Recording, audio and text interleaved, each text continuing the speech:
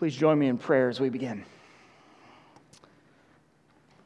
Blessed Lord, who caused all holy scriptures to be written for our learning, grant us so to hear them, read, mark, learn, and inwardly digest them, that we may embrace and ever hold fast the blessed hope of everlasting life, which you have given us in our Savior Jesus Christ. Amen. One year when I was maybe 7 or 8 years old, I was homeschooled, and my dad gave me the dreaded thing, a homeschool assignment over Thanksgiving break. We were going to my great-grandmother Raines' house for Thanksgiving, which was a common occurrence. We were on her farm outside of Warren, Arkansas, and my assignment was to interview her and to get her piece of our family history. Even though I was young, what stuck with me to this day is how much of what she talked about were the same things that my grandfather and my father had been sure to teach me. Her husband had died, leaving her with 7 kids under the age of 15, I believe was the oldest, and she ran the farm and raised them all on her own. What I didn't realize then, at that time, was that I was being handed the testimony of a covenant-keeping God who showed himself faithful to a family, who in turn passed down the faith from generation to generation. And by the way, that faithfulness continues on. My grandparents weren't able to be here last week because they live down in Louisiana. They're moving up here. But they were the church that my grandfather attends now was celebrating 68 years of gospel preaching ministry. God is faithful. Everything about who I am as a person, for better or for worse, has been shaped by those who have gone before me. There is a family resemblance that goes beyond just large triangular noses and receding hairlines, which do run in the family. My father made a point to instill in me what it meant to be a Raines, to carry our heritage from those who had gone before. Now, why do I say all that? Because our passage tonight is the family history of Adam. It begins, this is the book of the generations of Adam. And it traces the lineage from Adam to Noah. This is a sweeping overview, and it actually covers the longest period of history of any section of Genesis. But it's really sparse on details, and it really only highlights a couple of men in these first 10 generations. But in what we do see here, we find some family resemblances. In our passage tonight, we see that sons tend to be like their fathers. And we also learn that when sin gets involved, things spiral out of control quickly. By the time we hit chapter 6, the darkness of sin has covered earth as pervasively as darkness had covered the formless creation in the beginning. And yet, through it all, there is a glimmer of hope shining in the midst of darkness. Because as John Calvin wrote on this passage, there was always a number, though small, who worshiped God. And this number was wonderfully preserved by celestial guardianship, lest the name of God should be entirely obliterated and the seed of the church should fail. God would keep his promise to preserve a faithful remnant until the seed of the woman would come and bring redemption. Our outline is in the normal place in the bulletin. I've got 3 divisions for us tonight. Fathers and sons, falling into darkness, and favor of God. And kids, the words for you to listen to are in the normal place. But before we go any further, I also need to give you a disclaimer. Some of the most difficult things in the Bible are found in these 40 verses. There are thousands of pages, possibly tens or hundreds of thousands of pages written in attempts to unravel the perplexing aspects of what all is here. And I read a small percentage of all of those pages. So if you're looking for a perfect understanding of every mysterious detail of these verses, I am going to disappoint you tonight.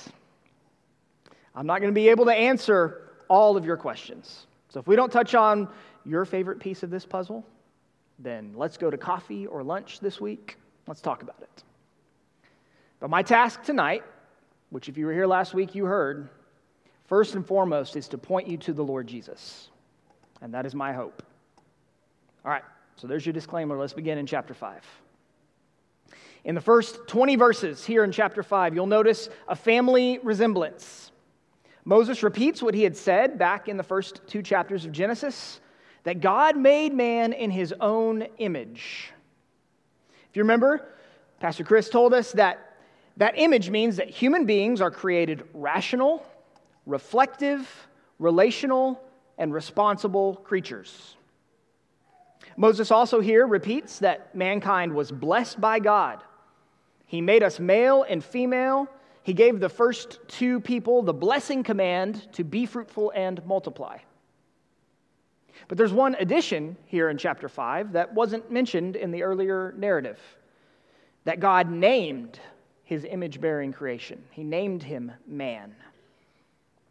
So all of that description that we have here is meant to show us that God was Adam's father. Adam was the son of God in his creation. He was made with that family resemblance. And even though he had sinned, that image was not completely eradicated. Mankind were still male and female. They were still able to procreate, and they still had the possibility of fellowship with God. However, something had changed through Adam's sin. Notice that the text says in verse 3 that Adam, the one made in God's image, fathered a son in his own likeness and image. This is the first thing that we see that Adam passes down. Not the upright nature that the Lord created him with, but a corrupted one due to his own sin. Our confession says this in chapter 6. The guilt of Adam's sin was imputed, and the same death in sin and corrupted nature conveyed to all of Adam and Eve's posterity, descending from them by original generation. Matthew Henry explains it this way. Adam was made in the image of God, but when fallen, he fathered a son in his own image, sinful and defiled, frail, wretched, and mortal like himself. Not only a man like himself, consisting of body and soul, but a sinner like himself. And the evidence of this likeness of Adam is scattered throughout this chapter. Kids, I'm going to give you permission to talk in church for a minute, okay? You ready? When Mr. Warren was reading the Old Testament passage, what did you hear over and over again? And he died. You got it. And he died. Moses wants us to feel the pain of that repeated blow. So-and-so lived, had kids, and he died. As long as these lives may have been, they came to an end. Death was still the inevitable enemy awaiting Adam's sons because they had the family resemblance of a corrupted, sinful nature. Adam also passed along to his son a name. Like the Creator who named him, Adam here names his son. He's demonstrating again that in some ways he's still like the God in whose image he was made. Back in chapter 4, we read that Eve named Seth, but here it has Adam naming the boy. So I guess on this one at least, they agreed. And this is the first time that we're shown Adam naming something or someone since he named Eve in response to the promise of the seed. So we see here in him naming Seth, we should look at Adam as acting in faith. He's confirming his confidence in God's promise, and he's looking for its fulfillment through the appointed son taking Abel's place. And it is through this genealogy, the one through Seth, that the promise will be carried forward. Not through Cain's genealogy that we saw in the last chapter a couple of weeks ago. So Adam passes along a corrupted likeness, a name, but he also hands down to his descendants the knowledge of God. We were told in chapter 4 that in Seth's time, people began calling on the name of the Lord. And as we read about his descendants here in chapter 5, we see that they knew the Lord. And they were familiar with both the curse and the promise given to Adam. At least through this line, the one going down to Noah, the knowledge of God was handed down from generation to generation. And you have to wonder, how many of them heard these things directly from Adam himself? If you line up the ages and you do the math and you make a spreadsheet like I did, Adam would have been around to see all of them all the way down to Lamech. As the patriarch of the family, all of his descendants would have been able to come and to hear about the garden and the serpent and the judgment and the promise of God. So, what are we to make of those extremely long ages? This is one of those questions I'm not going to be able to completely resolve for you. But I think there are a couple of things here that are both clear and important. First, this is not mythological language. This is historical language. These are real historical people, and the ages that Moses wrote down for us are meant to be taken seriously. And second, when you compare this list to the generations in chapter 4, those generations coming from Cain, you'll notice that only in Seth's line are those ages listed. And I think there's a theological reason that they're missing from Cain's line. Because life apart from the Lord is not true life at all. It's almost as if Moses is saying, it doesn't matter how long those descendants of Cain were breathing because they never truly lived a single day. And when we read of Seth's line and we read these long ages, our attention should be drawn to the blessing of long life granted to these men who trusted the Lord and who faithfully continued the line of godly offspring. There's not enough here for us to tell whether lives this long were out of the ordinary before the flood. But regardless, what we do have here is a shining example of Proverbs 3, verses 1 and 2. These sons did not forget their father's teaching. Their hearts kept their father's commandments, and so length of days and years of life and peace were added to them. And yet, as good and full and long as these lives were, every one of them came to an end. Sin's effects are real. They've been passed along to Adam's race, even in the so-called good line. In the words of Matthew Henry, man's life is but dying by degrees. But as we read through the list, just as that repetition of lived, fathered, died lulls us to sleep, we're jarred awake by what we read about a friend of God in verses 21 through 24. Let me read them for you again. When Enoch had lived 65 years, he fathered Methuselah. Enoch walked with God after he fathered Methuselah 300 years and had other sons and daughters.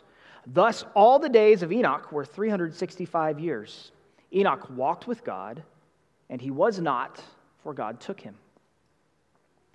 Here with Enoch, we see echoes of Eden. First, notice that the text doesn't follow the pattern by saying, giving that final formula that begins, Enoch lived. No, what does it say in verse 22? He walked with God. This is the first time that Moses describes someone as walking since chapter 3, verse 8. Where the Lord God walked in the garden in the cool of the day. Enoch had a relationship with God that was as close as could possibly be outside of the garden. I love how one commentary put it. The phrase suggests that Enoch and God got along. Enoch lived in close fellowship with God, leading a life of devotion and piety. And this is true life, to walk with God. And Enoch here is also foreshadowing Noah. He's the only other person, Noah is, in the entire Old Testament, described as walking with God. But this is not just the goal for some two super spiritual men from long, long ago. You remember what the prophet Micah says that God requires of all man? To do justice, to love kindness, and to walk humbly with your God. That is the calling for all of us. But what a contrast we have here from Cain's descendants.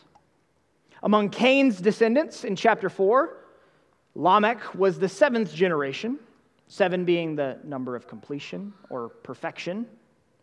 And he boasted of taking the wickedness of those who had gone before him and increasing it exponentially.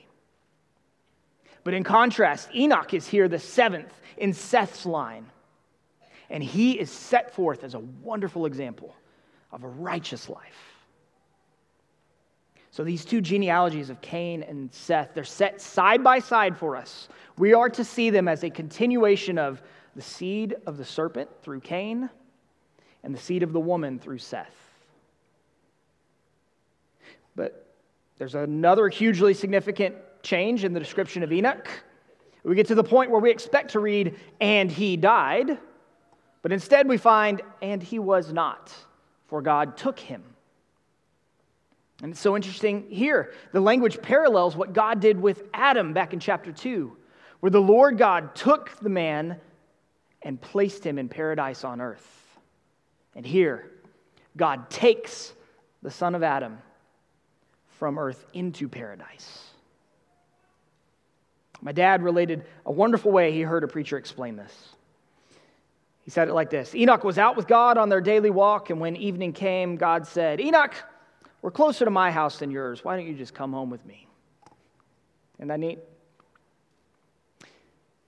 And what we learn when we look at Enoch, we see that while wonderful blessing is given in living a long life, there is an even greater blessing: to live face to face with the Lord in his heavenly temple.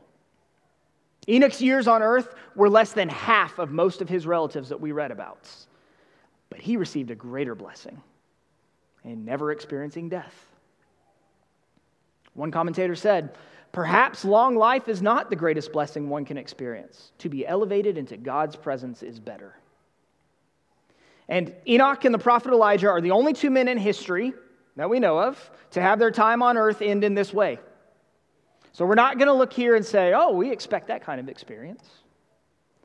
But we can look to Enoch as an example and an encouragement to live holy lives before the face of God in hope of everlasting life with him. So in this chapter of fathers and sons, we've seen family resemblance, we've seen a friend of God, and then with these last two generations, we see a father's hope. Just as Lamech was the only one in Cain's line whose words were recorded, here in Seth's line, this other Lamech speaks, but he speaks quite differently. Verses 28 through 32 say this: When Lamech had lived 182 years, he fathered a son and called his name Noah, saying, "Out of the ground that the Lord has cursed, this one shall bring us relief from our work and from the painful toil of our hands." Lamech lived after he fathered Noah 595 years and had other sons and daughters. Thus all the days of Lamech were 777 years, and he died.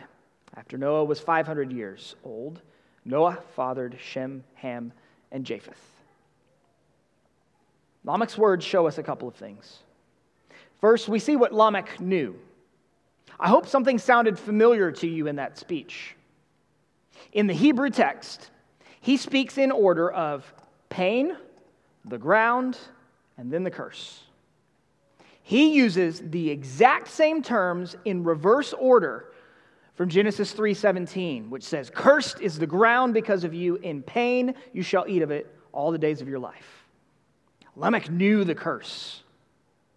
In fact, adding up all the years in this genealogy at the time he spoke these words, he would have seen Adam and Seth and Enosh die.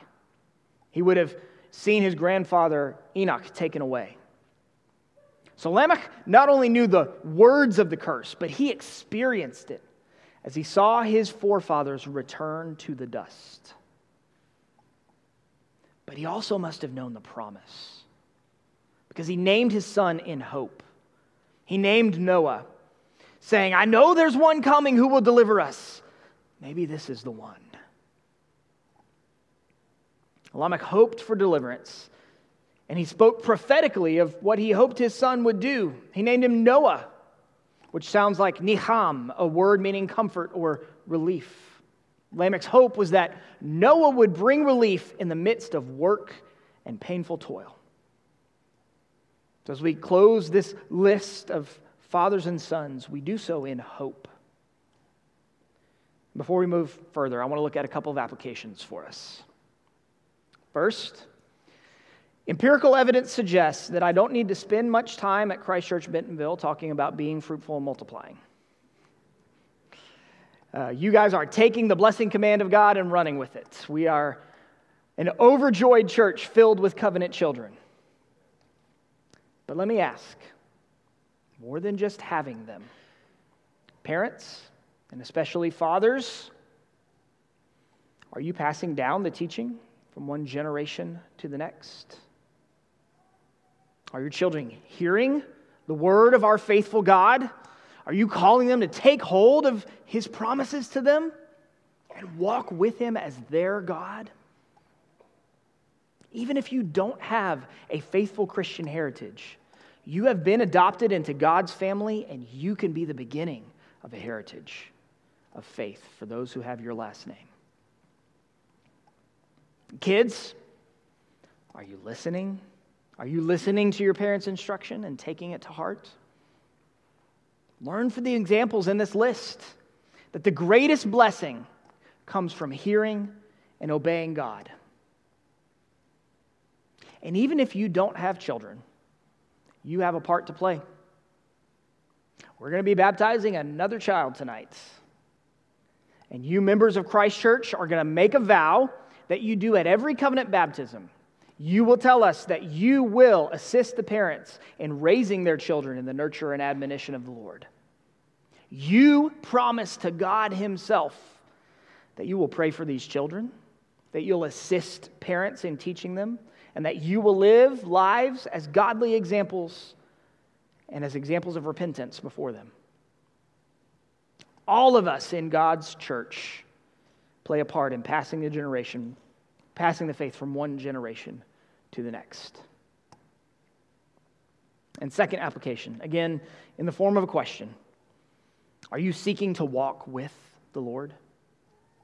Do you believe that true life is found in fellowship and communion with Him? And so do you speak to Him in prayer? Do you seek to hear from Him in His Word and participate in Him in the sacraments? Don't settle for an easy and comfortable life devoid of true blessing. True blessing is being a friend of God and ultimately eternal life with Him. The next section of our text takes a dramatic turn. We're going from fathers and sons, continuing in hope in the fallen world, and in Genesis 6, 1 through 7, we see mankind falling further and further into darkness. The context historically in which the godly line of Seth lived was one where sin continued until finally God's patience was exhausted. Chapter 6 begins. When man began to multiply on the face of the land and daughters were born to them, the sons of God saw that the daughters of man were attractive, and they took as their wives any they chose. Then the Lord said, "My spirit shall not contend with man forever, for he is flesh. His days shall be 120 years." So God's command to Adam and Eve was beginning to be fulfilled, at least in part. There was fruitful multiplication, and mankind began covering the earth. But there's a problem. The sons of God crossed a line in taking whomever they chose from the daughters of men in marriage. And here's our next difficulty that I'm not going to resolve for you tonight. Who are these mysterious parties, the sons of God and the daughters of men? What exactly is being done that causes the Lord to respond in the way that He does? Let me tell you, these questions have led to several different conclusions by wise and orthodox exegetes for millennia, each with its own strengths in favor and weaknesses against it. And one major reason for this is that the sons of God haven't been mentioned in Genesis. And that term will not be used again by Moses in any of his writings. They make this one appearance, they anger the Lord, and then they're gone. If you want to know more about those different views, you can talk to me after the service, or we can set up a time to talk through them this week. But what can we say about what's going on here? What's clear from the text is that the sons of God are presumptuously sinning by following their own desires when they marry the daughters of men. And the reason that I say this is clear is, first, we have another echo of Eden in this narrative.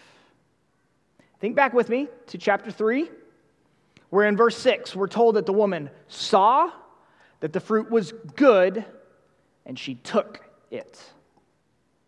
And here we're told the sons of God saw that the daughters of men were beautiful. The Hebrew word is good. And they took them. Moses wants us to see that this is the same type of action as the first sin. In the words of Derek Kidner, the point of this cryptic passage, whichever way we take it, is that a new stage has been reached in the progress of evil, with God's bounds overstepped in yet another realm. And second, what is clear from the text is that the Lord's response is severe judgment on man. The sins of the sons of God with the daughters of man mean that human beings are guilty and deserve punishment. The result of this sin is that the Lord is going to put a stop to it, whatever it takes. And verse 3 presents some more difficulty for us as well, but I think the best understanding of it is that the Lord has been patient, maybe even wrestling with sinful man through his faithful servants, declaring the truth of his moral law, and he has determined that the time has come to stop contending with man. Matthew Henry writes of verse 3, "The Spirit of God strove with men by sending Enoch, Noah, and perhaps others to preach to them, by waiting to be gracious, notwithstanding their rebellions, and by exciting alarm and convictions in their consciences. But the Lord declared that his Spirit should not thus strive with men always. He would leave them to be hardened in sin and ripened for destruction." But even here, God sets a delay of 120 years before his judgment will be executed. But enough has become enough. Because, as he says, his image bearers have become mere flesh. Their sin has gone so far as to make them nearly unrecognizable as the reflections of the Lord they were made to be. And they're more like the animals who are flesh without spirits. Derek Kidner again sums up these 3 verses when he says, "More important than the detail of this episode is its indication that man is beyond self-help." We cannot go any further without stopping to hear this warning ourselves. God is mercifully patient with sinners, but his patience will not last forever. The purpose of his kindness is to lead us to repentance. If you have not fled to Jesus to find forgiveness for your sins, do not presume that God's kindness will continue on forever. He will never run out of patience with his children's sins because he has already judged them at the cross of Christ. But for all who are outside of Christ, he will repay all their sins. Your only hope of salvation is to place your trust in Jesus Christ before it is too late.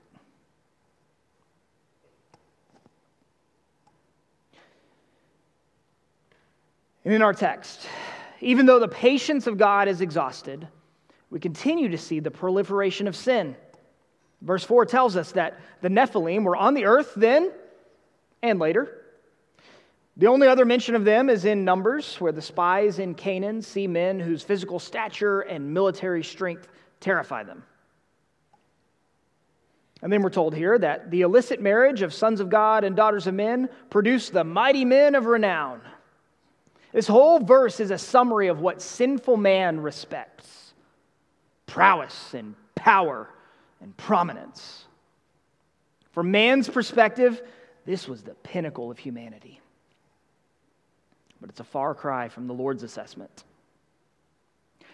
Don't miss the irony that while Scripture listed out the whole lineage from Adam to Noah, and we're going to spend 4 chapters on this one man, Noah, not a single one of these so-called men of renown even gets his name mentioned here. And the next section tells us why.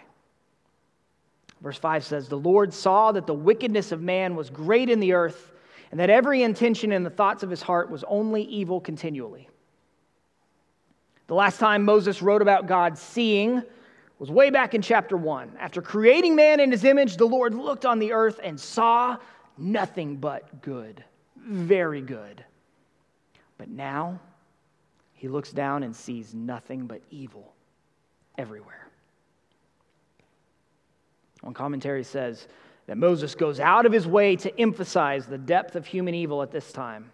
Note the expressions: every inclination, only evil, all the time. In the words of our larger catechism, question and answer 25, this is a demonstration of our fallen estate, which leaves all sinful people indisposed, disabled, and made opposite to all good, and wholly inclined to evil continually. This is total depravity running headlong into utter depravity. It speaks of sin that was considered and planned and formed and arranged and then carried out. And so everything that man thought and loved and did was worthy of condemnation. Have I made my point? But I think it's vital that we appreciate the extent of sinfulness in man so that we can understand the extent of God's response. The same condition of pervasive sinfulness is true of every single person apart from Christ today. But in Noah's day, God's intervening grace had been removed and sin was allowed to run rampant. So let me give you a word of comfort here as you ask, how on earth can this be comforting? As bad as things may be now, they are not as bad as Genesis 6.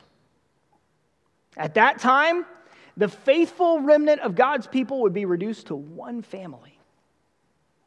In our time, Jesus is building his church, and the gates of hell cannot stand against our advance. So when you look around and you see evil everywhere, cheer up. It could always be worse. And it has been.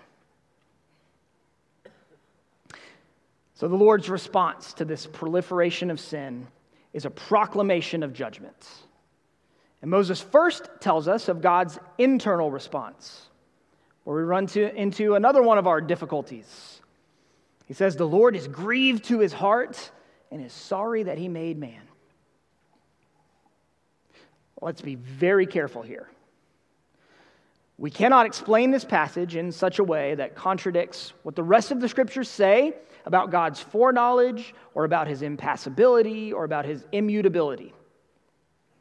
The language we have here is what is called anthropopathism, in the words of one church father. It doesn't mean that God is affected by emotion or subject to any passion. Instead, the divine word, to impart more fully to us a true understanding of the Scriptures, speaks as if in terms of human emotions. This is an ironic reversal of Lamech's hope. In the original language, the word for regret is actually related to the word for relief that Lamech was looking for. Where Lamech was looking for salvation, man's sin had brought nothing but misery and judgment. And this internal response that the Lord reveals should shape how we see him. Because the world likes to characterize the church as worshiping a God who loves to punish. They see him as a cosmic killjoy, just waiting for someone to slip up so he can vent some anger.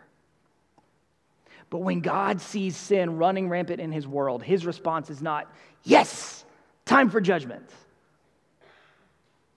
No, he is grieved to his heart. Because the very same God that is angry with the wicked every day, the very same God who will by no means clear the guilty, is also the God who does not delight in the death of the wicked, and the God who is abounding in mercy and steadfast love.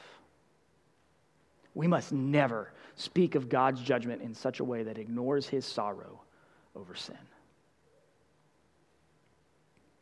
And I want to offer 3 uses we can make of this internal response of God towards sin. First, through it, let us learn to put our sin to death. If sin is the thing that grieves God to his heart, how can we cherish it in ours? If the Lord is sorrowful over sin, then let us learn to be as well. Second, let us see the love of God that condescends to us even in the way he talks to us, to speak to us.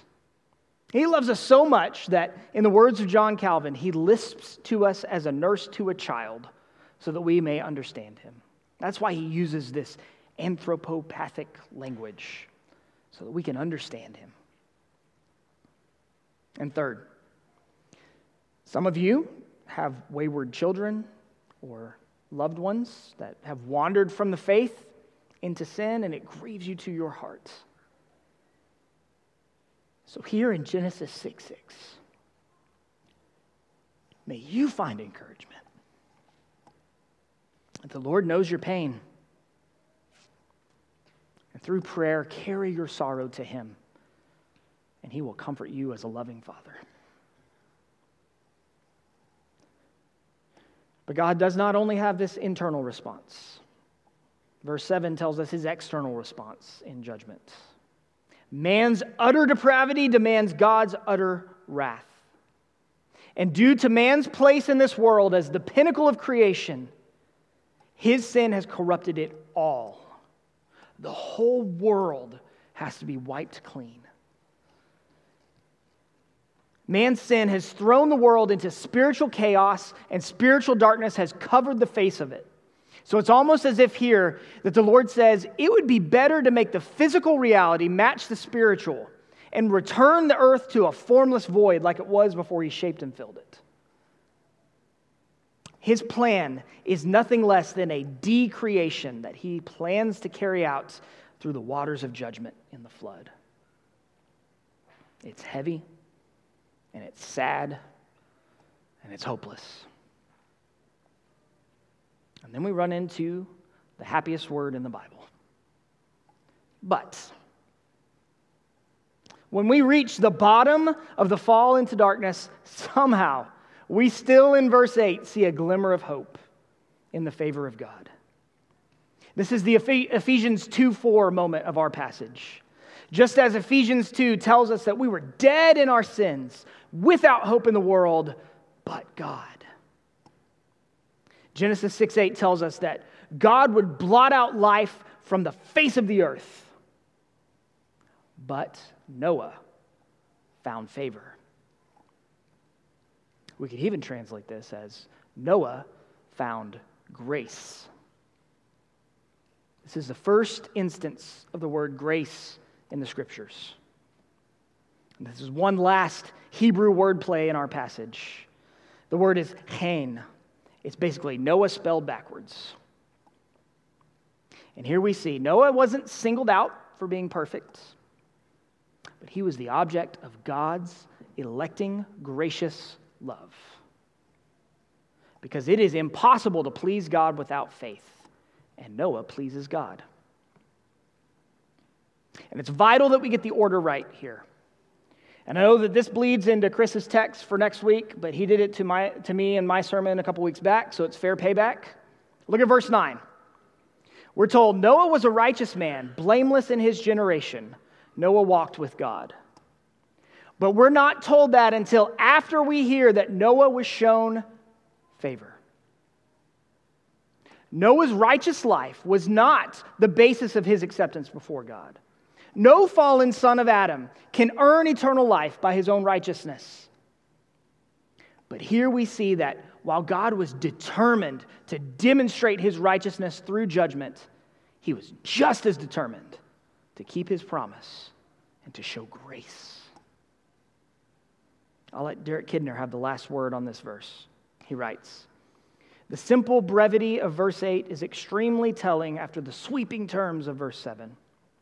Together, the two verses show God's characteristic way with evil, to meet it not with half measures, but with the simultaneous extremes of judgment and salvation. That's the only way God meets sin, is judgment or salvation. Now, I told you in the introduction that my task was to help you see Christ. The Bible declares that in our hearts, we are no better than the sinful men in Genesis 6 that demanded God's judgment. We deserve the same. It is only in Christ that we can receive that other extreme of salvation by grace. But all through the book of the generations of Adam, the Lord Jesus has been there. Did you see him? As we close, let me point him out in hopes that your faith in him and your love for him may be strengthened. Jesus is the true and better Adam, our mediator of the covenant of grace, who obeyed where Adam sinned, who succeeded where Adam failed. While the first Adam disobeyed and brought death to many, the second Adam, the Lord Jesus, through his one act of righteousness, has brought justification and eternal life to all who believe in him. He is the image of the invisible God, the firstborn over all creation, who remakes us into his own image by his Spirit. Jesus is the true and better Seth. Cain was wicked, and Abel died, so God appointed Seth as a replacement, a substitute, to carry forward the promise. We were wicked and dead in sin, and God appointed Jesus Christ as our substitute to die in our place. Seth had children, and then he died, and his story ended. But after the Lord Jesus died, he rose on the third day for our salvation, and by believing in him, we have the right to be called children of God. Jesus is the true and better Enoch. He walked with God all his days, and after completing all his work on our behalf, he was taken into heaven. Not merely as the friend of God, but as the ascended king reigning at his Father's right hand and continuing to intercede for us as our high priest. Jesus is the true fulfillment of Lamech's prophecy. He is the seed of the woman who by his perfect life and sacrificial death has brought us true relief from the curse of sin and law, so that our hope and our home is a heavenly Jerusalem where he himself will wipe the tears out of our eyes. He is the true Son of God. While these so-called sons of God saw beautiful women and took them for themselves, seeking glory and immortality, Christ, the only begotten Son of God, possessed both glory and immortality of himself, and yet in humility laid them aside to take a bride, the church, not because she was lovely, but because he loved her. And by the washing of the water and the word, he has made her lovely and presented her as a spotless bride. And as we will see even more in coming weeks, he is the true and better Noah. Noah received God's favor by grace, but our Lord Jesus found approval with God by his own righteousness.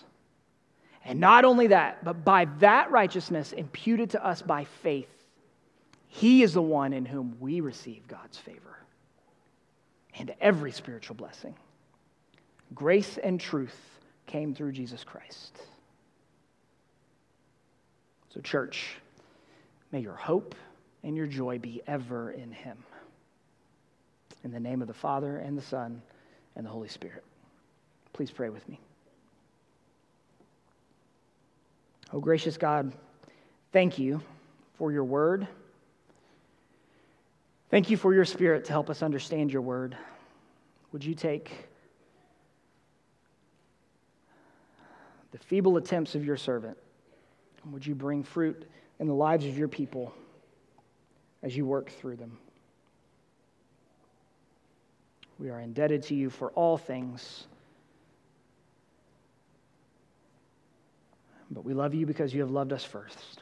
And we ask that you would strengthen us in our love and our faith. And bless us as your people. Make us more into the image of your Son, Jesus, in whose name we pray. Amen.